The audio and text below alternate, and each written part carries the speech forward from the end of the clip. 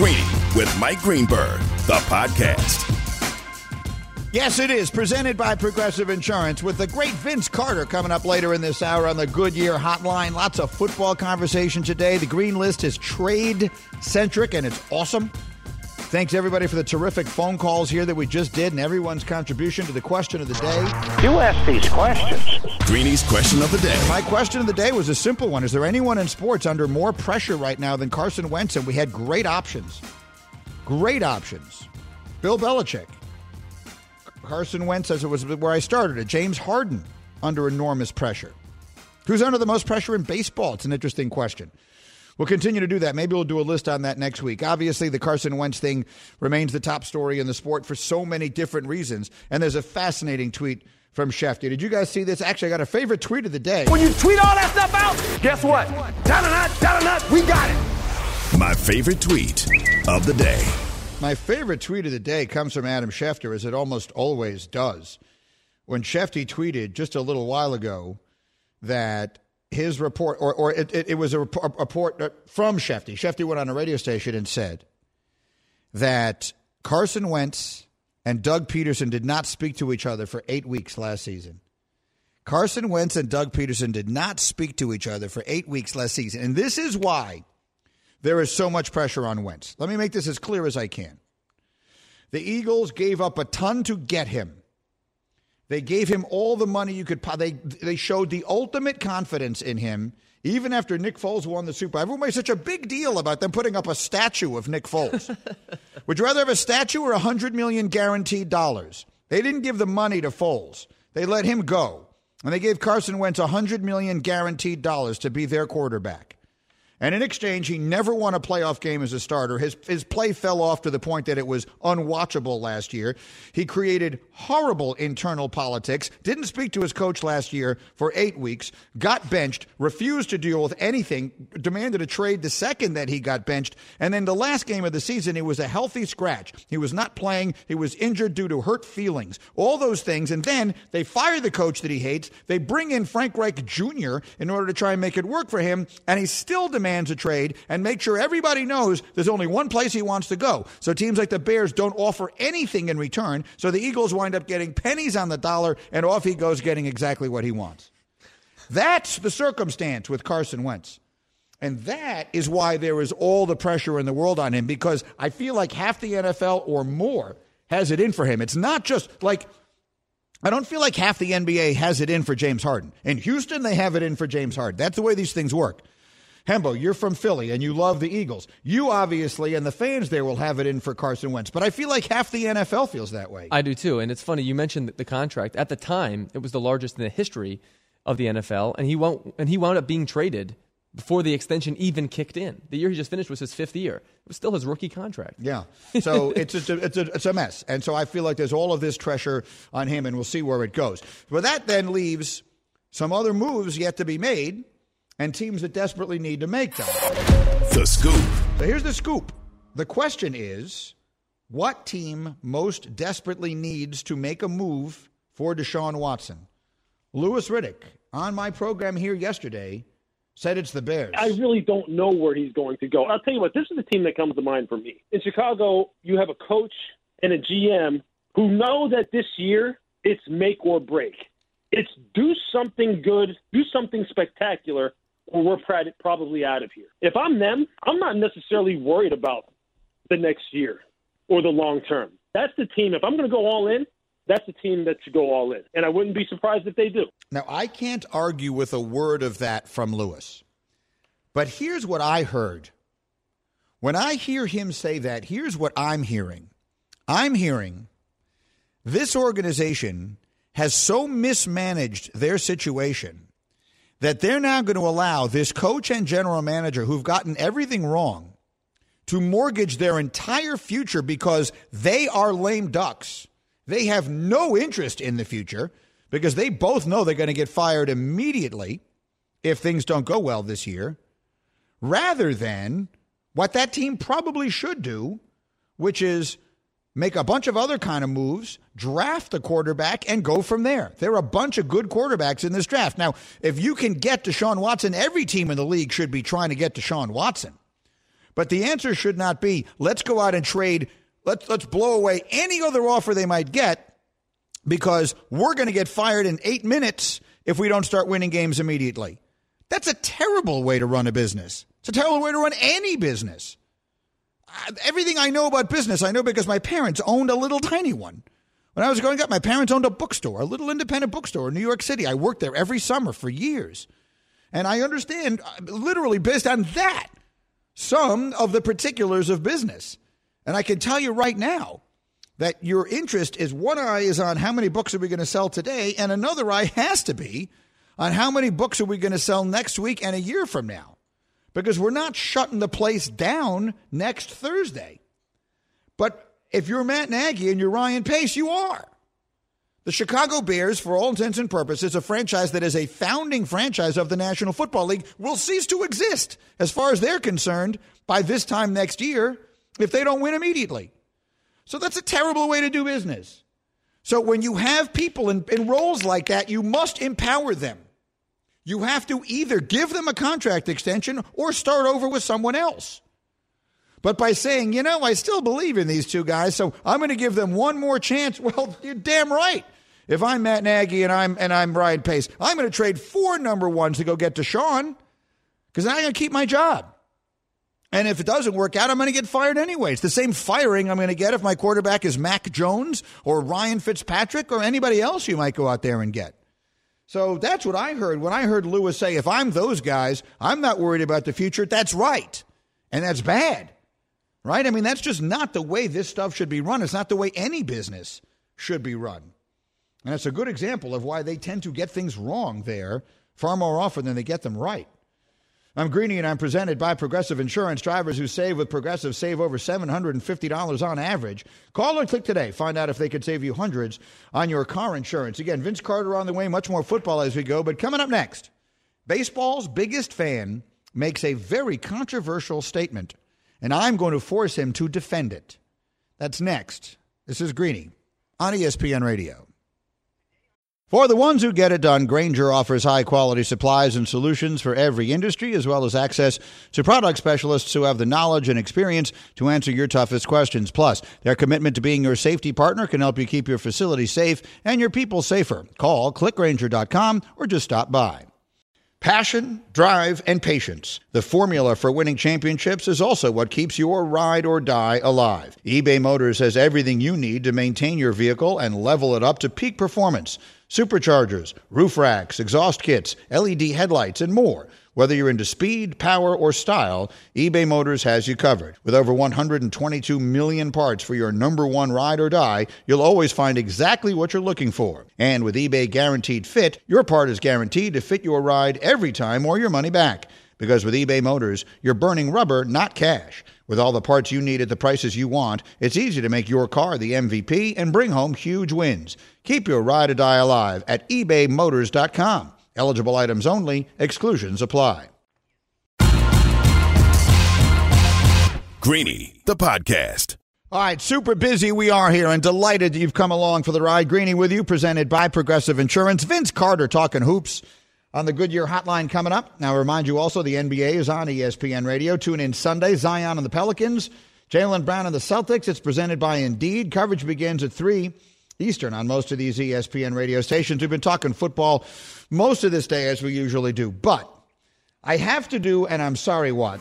I'm sorry what? What? I'm sorry. What? I'm sorry what? I'm sorry. What? So Paul Hembekides, otherwise known as Hembo, has been with me forever, and he is one of my. He is as much my right hand as absolutely anybody is. And not only does no one know statistics and analytics and gambling better than he does, I don't know anyone who loves baseball more than Hembo does. To quickly just sort of set your credentials, explain to people who do not know how you spend your average vacation. My average vacation is as follows: I hop in a car with 2 or 3 buddies. We travel around the country, visiting ballparks we've seen before or not seen before, and eat barbecue twice a day. That is how I spend my free time. Minor league ballparks frequently. Independent league ballparks. We've seen college games, high school games. We just watch baseball wherever baseball is being played. So this is how he spends his vacation. Like others might describe this as something you would be sentenced to, but this is what he does. And isn't one of them like your buddy and his son? Yes. Yes, he's 13. Charlie is 13. See, this is how he would spend his vacations. Pretty decent pitcher, though. Now, you're a recently married man, so I hope that Lizzie has upgraded your travel to the point where this is no longer the way you're spending vacation since the wedding. I did it last year as well. You did it last year. I have to admit. On your vacation, you left your... I assume Lizzie doesn't come with you on this trip. Lizzie does not. Lizzie barely talks to me on these trips. Okay, fair enough. So we've done this since we've been married. Just to give you an indication of just how in place his credentials are as someone who loves baseball as much as literally anyone I know. Yesterday, you tweeted the following. Fernando Tatis Jr. playing the next 14 years in the country's number 27 media market on the West Coast is an objectively bad thing for baseball. Now, he works with me on Get Up and now here on this show as well. We live in a world where we factor stuff like that into every decision we make. Where are these guys? What is the market? How many people are interested in it? And that's our life. Baseball fans, it's probably not your job to care about that because you don't care if this raises the level of interest in baseball or not, raises the ratings. That's not your concern if you're a fan of the sport. But I want you to defend that statement. I know people were attacking you like crazy for saying it. Defend that statement. Why is it objectively a bad thing? So here's where I'm coming from. Baseball has had the extraordinary good fortune of, for the last 10 years, having Mickey Mantle play center field for the Angels. His name is Mike Trout. And yet I believe that baseball has been unable to properly capitalize on the fact that there is a generational player in our midst because, frankly, no one knows who he is. And we have ways to quantify that. A couple of years ago, there was a study done in which his Q score awareness was 22. What that means is about 1 in every 5 Americans know who he is. Seems impossible. When they measure these things in terms of athlete popularity, he ranks 27th among active athletes and 52nd among all athletes when people are asked the question, who is your favorite athlete? And I am fearful that Fernando Tatis, playing on the West Coast, is going to suffer the same fate. Okay, so that's a reasonable concern, and I think it is a reasonable thing to say. Quantify for those who don't know just how good this kid, he's 22. He signed a 14-year, $340 million. For those who don't follow it closely, quantify just how good he is. He's yet to play 162 games in the big leagues. He's at 39 home runs already. He's at 27 stolen bases already. Only time will tell if he can reach how good Trout is. But he's certainly a player who could be generational. That kind of good. No doubt. And so the question then comes, so I say this all the time about football. One of the things that makes football great and as popular as it is that Brett Favre playing in Green Bay and Peyton Manning playing in Indianapolis, and there was a period of time there, probably about a decade, where they were far and away the two most popular players in football, and neither one of them was playing in New York, Chicago, or Los Angeles, and the NFL was never more popular. And I've always said that's one of the reasons that football is in such good shape. Basketball is suffering that a little bit right now. Now, if Zion Williamson had been drafted by the Knicks, if Ja Morant had been drafted by the Bulls, would people be talking about them more? Would it be good for the league? And I always say it's good for the league that Giannis stays in Milwaukee. Why have a team in Milwaukee or Memphis or New Orleans if you don't want them to be good? They're not supposed to be the Washington Generals. It's supposed to be a competitive enterprise.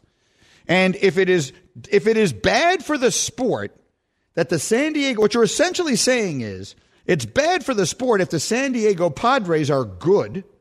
It is better for the sport if the Dodgers, the Yankees, the Cubs, and the other usual suspects are good. Now, I don't disagree with that. But my response to it is, then why do we have these teams? They're not supposed to just be feeder teams. They're not all supposed to be the Pittsburgh Pirates.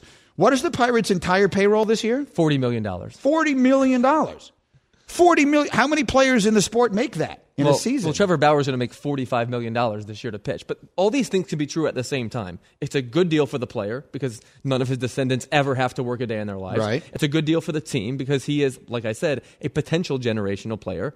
And it is also potentially bad for the sport at large because fewer people will have access to watching him play on a daily basis. That's all that I'm saying. They will choose that. I mean, these things are choices. Right? But fewer people don't have access to Brett Favre in Green Bay. Well, he plays every game on national television during the day on Sunday. That's true. And that's the big difference here. Like I have Speaking of Charlie, huge Mike Trout fan. My 13-year-old friend Charlie never gets to watch him play. Talked to my buddy Jordan yesterday. Has a 7-year-old kid in Cincinnati. Does not know who Fernando Tatis Jr. is. We live in this world of social media, so we assume everyone sees all these clips that we see.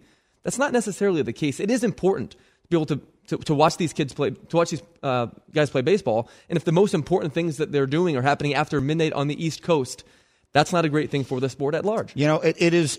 Here's what I admire about Hembo, whether you agree or disagree with this take, because I saw you post it, and I immediately made a note. I want to bring it up, and you weren't here yesterday, so that's why I saved it for today. And I clicked on it, and I saw a lot of people are giving you the business, and I understand why. I'm offended by that. Like, if I'm a fan of, like, my mother, my brother, yes. my sister-in-law live in San Diego. Like, they're excited. Their sons love the Padres, and they're like, they're going to love this guy. I'm not saying not to be happy for those fans. If I were a fan of that team, this would be a great day. Right. What I'm saying is that Derek Jeter would not have been Derek Jeter had he played for the Padres.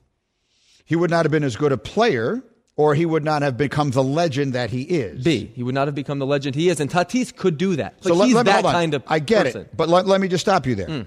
Did Derek Jeter become a legend because of all the things he did, or did he become a legend because he did them as a Yankee? Yes to both. I don't think those things. If he makes that underhand flip that he against Oakland, the most legendary Derek Jeter play of them all, if he makes that play as a Padre and they win their third World Series in a row as a result of it, is he not the legend he is today? He's not. There's just something different about wearing the pinstripes. Playing for a legacy franchise in baseball matters more than it does for other sports, in my opinion. And baseball operating at somewhat of a national disadvantage now, to me, that matters. Okay. And look, I admire, among other things, that you care that much about it. As we work our way into the baseball season, we got Hembo here with all the facts and figures. If you like baseball, you're going to get plenty of it. As we work our way to that, obviously, football is usually my first and foremost consideration. And we have Vince Carter coming up next. We'll talk hoops with him. And our green list today, I think, might be our best one ever. Don't miss that. It's on the way. We're busy. It's Greeny on ESPN Radio. This show is sponsored by BetterHelp. We all carry around different stressors. I do, you do, we all do, big, small. And when we keep them bottled up, as I sometimes have had happen in the past, it can start to affect us negatively. Therapy is a safe space to get things off your chest and to figure out how to work through whatever's weighing you down. It's helpful for learning positive coping skills and how to set boundaries. It empowers you to be the best version of yourself. It isn't just for those who've experienced major trauma. If you're thinking of starting therapy, give BetterHelp a try. It's entirely online, designed to be convenient, flexible, and suited to your schedule. Just fill out a brief questionnaire to get matched with a licensed therapist and switch therapists anytime for no additional charge. Get it off your chest with BetterHelp. Visit BetterHelp.com/Greeny today to get 10% off your first month. That's BetterHelp, HELP.com/Greeny, GREENY.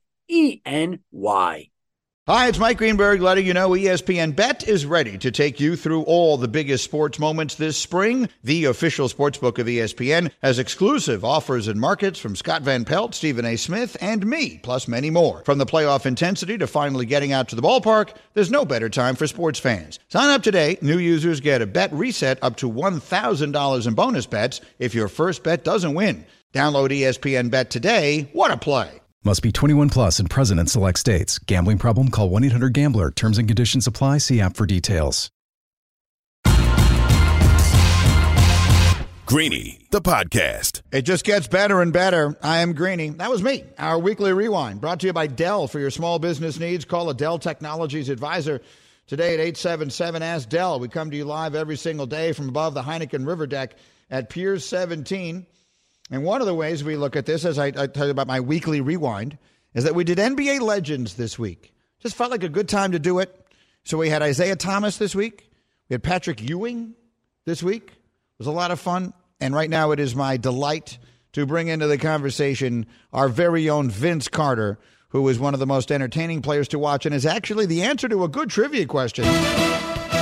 Vince, VC, welcome, as always. Great to see you, my friend. And you, I assume, know that you played more seasons in the NBA, 22, than any other player in history. I assume you knew that.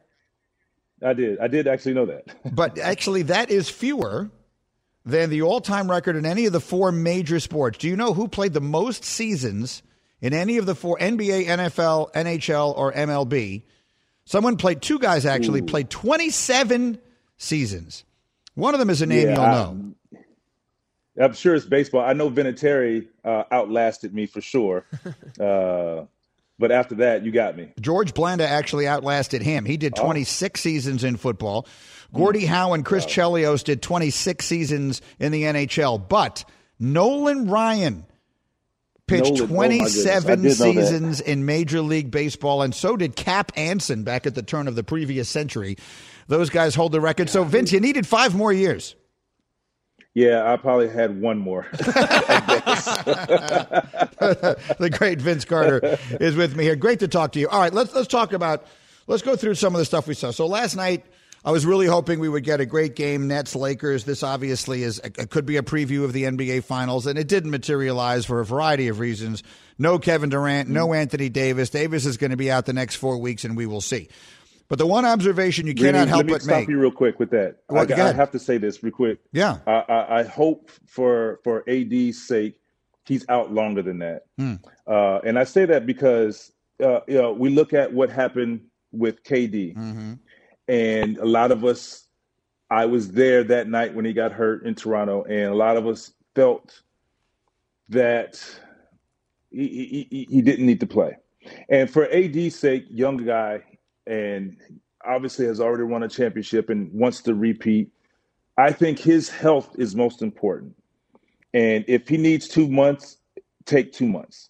Because at the end of the day, you come back in the last 2 weeks of the season, so be it. Then you get the first round of the playoffs to get yourself back in shape, to get ready for. Mm-hmm. And, I just had to say that because I haven't been on lately, and I've been holding that in. Yeah. So let me get that out. No, I'm glad you said it. And Tim Legler said a similar thing with me on TV this morning, that the level of concern has got to be high because he was out for a few games. He said he felt better and felt fine, came back, played 14 minutes, and now it's worse than it was before. So that set off some alarm bells. Does it set off alarm bells for you? It does. And this is speaking from a athlete who loves to play, and we as athletes, we want to get back on the court when we feel better somewhat, not when we're 100%. Right. And that's what that was, in my opinion. I feel like when he felt like, I feel better. Look, it's a little pain. I could deal with that. I'll wake up in the morning with a little pain, through a basketball season. That's what we think. But it's different moving around a little bit and shoot around and trying to simulate that and actually being guarded by Jokic, beating a double team, the anxiety and the level of play in the NBA. It's hard to match that, and we don't know that until we go through it. And sometimes that's the downfall to us athletes. We get in our own way, and we put ourselves sometimes at harm's way. That's exactly right. I mean, the expression in football has got to take his helmet away. You have to protect the player from himself. Absolutely. So let me ask you the question this way, Vince. If he comes, let's say he takes however long he takes off. If when we get to the playoffs he's healthy, are the Lakers in your mind a prohibitive favorite to win the West one way or the other? Absolutely. Yeah. If he's healthy, they're still they're the team to beat. I think we still see what the Jazz are doing. We still believe. I think what the Clippers have a legitimate shot. Even Denver. I mean, they're up and down, but they're playing great basketball. They have a shot because they know and they've had a taste of it. Even though I think losing Grant is a big deal for them come playoff time. Because of who he can guard, and he can guard multiple guys at his height. But if Anthony Davis comes back, it's going to be tough. And then on the other side of it, we had the Nets who win that game last night. And the stat that jumped out at me, I hadn't realized this till I was doing it this morning, going over notes to get set to do that game on our TV show this morning. The Nets are 10-1 this year against teams with a winning record. So we talked a little bit about how when they first got Harden, they looked a little sloppy. They lost some bad games. Exactly. But in the games when they get up to play, they do not lose. What are you seeing in Brooklyn right now? And I think that was the alarming thing initially. It was like, the first thing we said was what? It's not going to work. It's not going to work. They can't figure it out. Bad teams. And it's something about playing against good teams the elite teams and being able to figure it out. And I think they took that and said, this is who we need to become. This is how we need to play. And when they're playing good teams, they're figuring it out. I mean, 10-1 is a stat that I didn't know or realize. And I mean, that tells you what, come playoffs time, when you start to play the good teams, they're going to show up for sure. So they're going to be tough to stop. Tell me about how you see that going. You were a great player, a great offensive player in your day, and now we put together these three guys, Kevin Durant, James Harden, Kyrie Irving, when they're all healthy and together. How do you see that offense working best? And, I always say, in coaches that I've played, defensive-minded coaches I've played for, we always think, okay, particularly come playoff time, because I've been in a series versus the Knicks when Mr. Jeff Van Gundy had double teams against me, and they took me away, and they said somebody else is going to beat us, not Vince or not such and such. And T-Mac played well. Well, here's a situation where you can't double team. Maybe you double team two of the guys. You can't double team all three of these guys. And they've bought into Harden being the point guard, Irving being the off guard, and Kevin Durant being Kevin Durant. Right. And it's worked because his decision-making, James Harden's decision-making is next level right now. I didn't know or wasn't sure if they could coexist because it's only one basketball. And I think what has taken this team over the top is Kyrie Irving saying, you're the point guard. You're the point guard. And I never thought that would come from him, honestly. And since that has happened, I feel like now it's like, okay, he's the point guard. Kyrie's the shooting guard. Kevin Durant, once again, is Kevin Durant.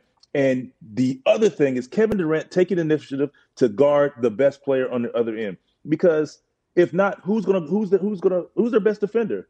Who's going to guard for them? And he's taking that initiative and still getting buckets on the other end, which is tough to do. I'm with you. Greeny, and the great Vince Carter is with me. That's so good. I go back to a time when a very famous thing that happened in the NBA long before you were born was Walt Frazier and Earl Monroe were both great point guards. Yes. And Monroe gets traded to the Knicks. And he basically said to Clyde, you're going to be the point guard, and I'm going to score. And it worked out. Obviously, he's in the Hall of Fame, and they won a championship. But talk about that unselfishness with me, Vince. That's what these guys have to do. They have to let other guys do some stuff, and they have to sort of sacrifice some of your game. So, Greeny, I think about this. Think about in the Warriors' run, and think about all of the teams that were trying to put teams together to create that style of play, that look. What was the problem? Unselfishness. Can you get guys to buy into being unselfish, to play team basketball, to sacrifice? Kevin Durant struggled with that when he first got there. And Draymond Green said, what? Hey, this is not how we do it here. If you happen to buy in, we'll make sure you get the ball. You'll still be Kevin Durant. He bought into it. They win 2 championships. So I think that was the key, is guys willing to sacrifice for the bigger picture in the championship. Yes, Kyrie has won. Yes, Durant has won. But at the same time, it's like, we can do this again. We can dominate if we buy into it. And not only are they buying into it, I mean, James Harden's averaging 11 and a half assists. He's a point guard. He's like, we look at him. I mean, if you think of James Harden, the first thing you think of is step back threes and all that. He's a point guard that is leading the league in assists. I mean, his decision-making is like second to none to some of the best to do it in the game now and years past. Greeny and Vince Carter. And here's the other piece of it on this, because they're moving the ball, and here's how you know it. In their last 4 games, they've shot 49% from three-point range. From an efficiency standpoint, you have to shoot 73% from 2 to match that. So obviously it's unstoppable and it looks great, and I agree with you. It does bring up a question, however, that a lot of people have asked me, and I want to ask it to you. Are you concerned the game has become too much about threes? Do you believe we have too many three-point shots in basketball?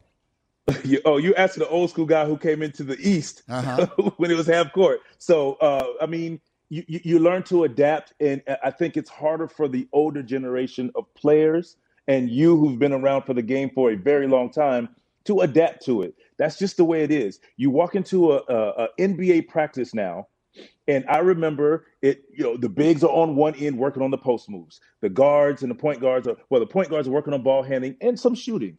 Your scorers are working on scoring, shooting threes. Now you walk into an NBA practice. What do you see? 3-point shots and Euro step. So Vince Carter, the older player, now is trying to work on my Euro step. Like I was like, I didn't have this in my game. So the game has evolved. The game's faster. Like I said, I watched Marc Gasol from playing against him, and I use him for an example because remember, Memphis was half court, grit and grind, beat you up. And it went from now, Marc Gasol was in the top 5 in three-point shooting percentage and efficiency to Klay Thompson, Steph Curry, and a few other guys at that time. So that right there was the reality of the game has changed. So with that, with more shots, with more threes, that means transition defense is more important because you're shooting and it's long misses and you have to get back. So if you don't have a decent transition defense and probably a good half-court defense, if your transition defense isn't good, you're in trouble. So it has changed. It's a different game. I've adapted to it. I found myself, on a fast break now, not running for lobs. I'm running to the three-point line. That's just the way it was.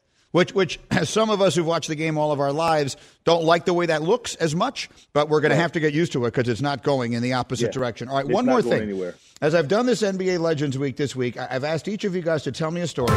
Just going to sit back and have a little story time. Tell me a story. And so here's the story I want you to tell. And this one's actually going to be college. I was looking you up today. I thought I knew everything about Vince Carter. But it turns out I did not realize that, or I'd forgotten that you played at North Carolina during what was Dean Smith's last season. You actually bridged from Dean Smith into Bill Guthridge. What do you remember about Dean Smith's last season? Tell me a story about the end of that. Where do I start? So rocky freshman year, we up and down. We had a good team. Serge Wicker. For people, Jeff McGinnis, Dante Calabria. We had a very, Shammond Williams on that team, very good basketball team, veteran team. Stackhouse and Rasheed just leaves. I have to say, imagine that. Mm-hmm. My freshman year could have been Jeff McGinnis at the point.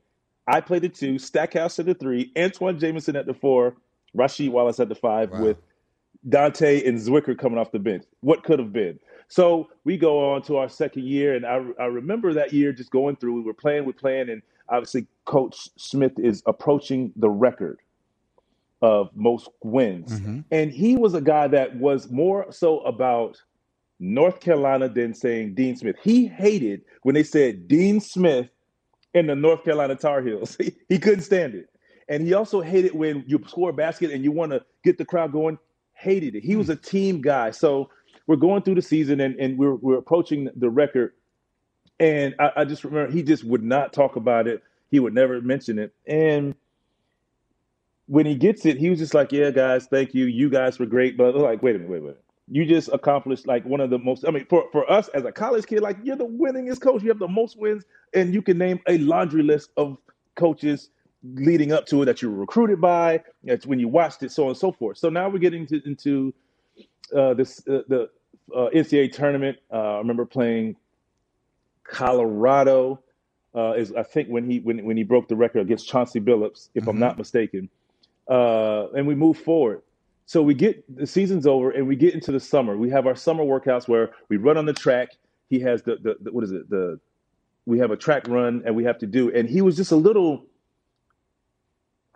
preoccupied. You could see his mind was just all over the place, not like the year prior. He usually was engaged and he's usually kicking your butt for your guard. You're supposed to finish at this time. If you're big, you're supposed to finish at this time.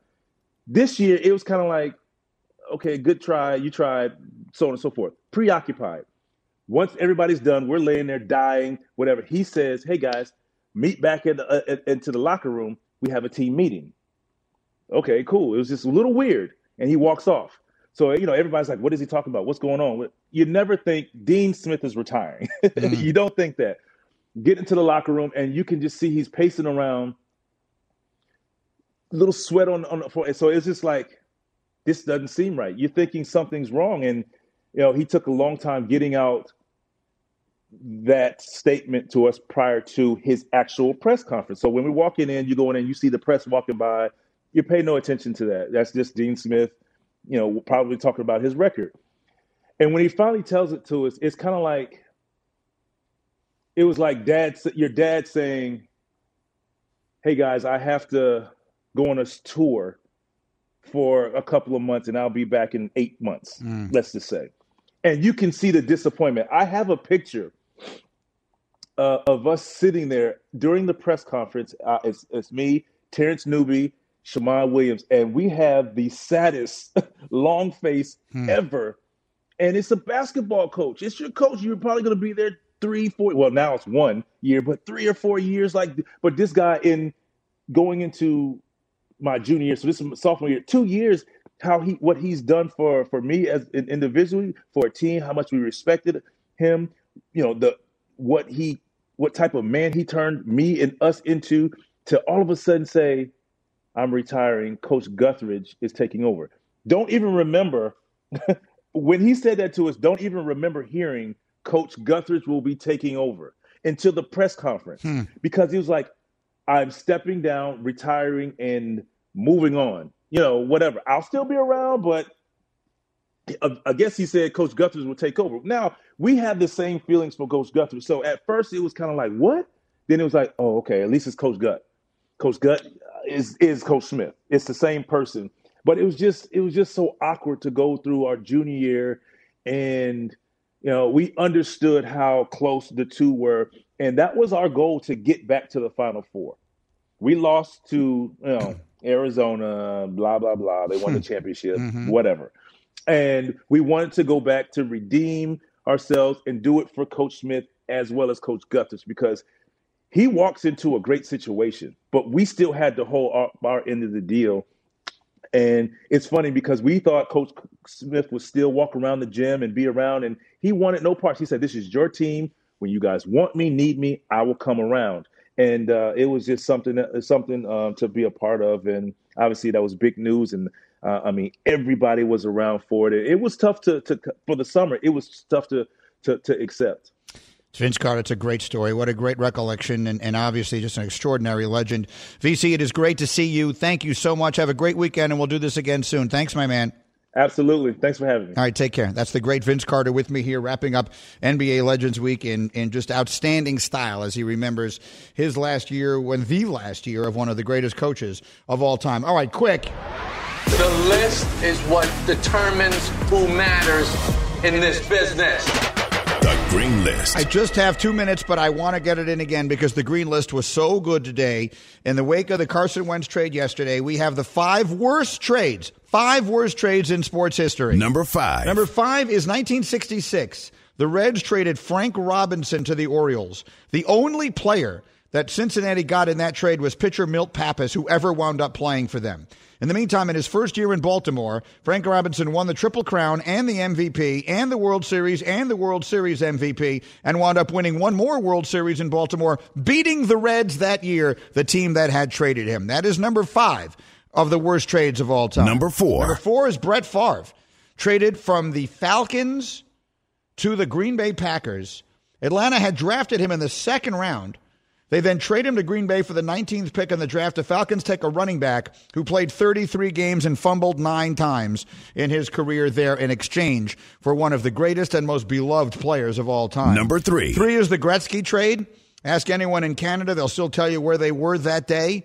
It was so unpopular that people in Canada petitioned to have the government call off the trade. Wayne Gretzky traded to the King. Number 2. 2, did you know that Bill Russell was traded to the Celtics?